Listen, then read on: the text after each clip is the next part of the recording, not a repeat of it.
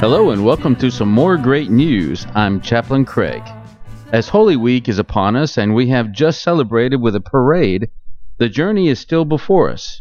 For many of us, it is the time of year for spring cleaning, and many of us are cleaning out our closets, dragging things out of the attics, purging the storage houses and garages, and pulling things out from under the bed, discovering no monsters under the bed and no skeletons in the closet. A good day. During Holy Week, Scripture reminds us that even Jesus was into spring cleaning.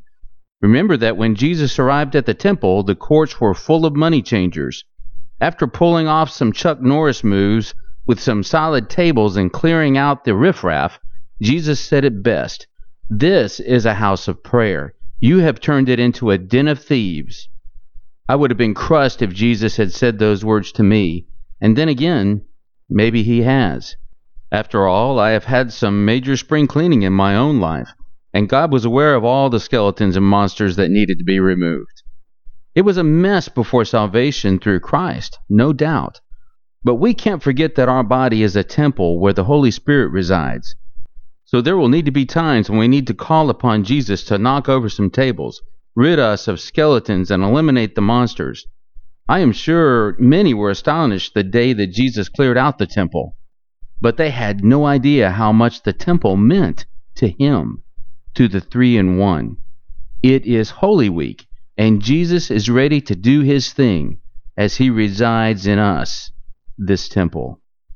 In 1 Corinthians chapter 6, verses 19 and 20, it says, "Do you not know that your bodies are temples of the Holy Spirit, who is in you, whom you have received from God? You are not your own. You were bought at a price. Therefore, honor God with your bodies." Let's pray. God, through this Holy Week, I recognize how important it is that you cleanse me within, that the Holy Spirit may move about even more freely through this cleared out temple where you reside, this house of prayer. Amen. You have been listening to Chaplain Craig with great news, looking under the bed with the light on.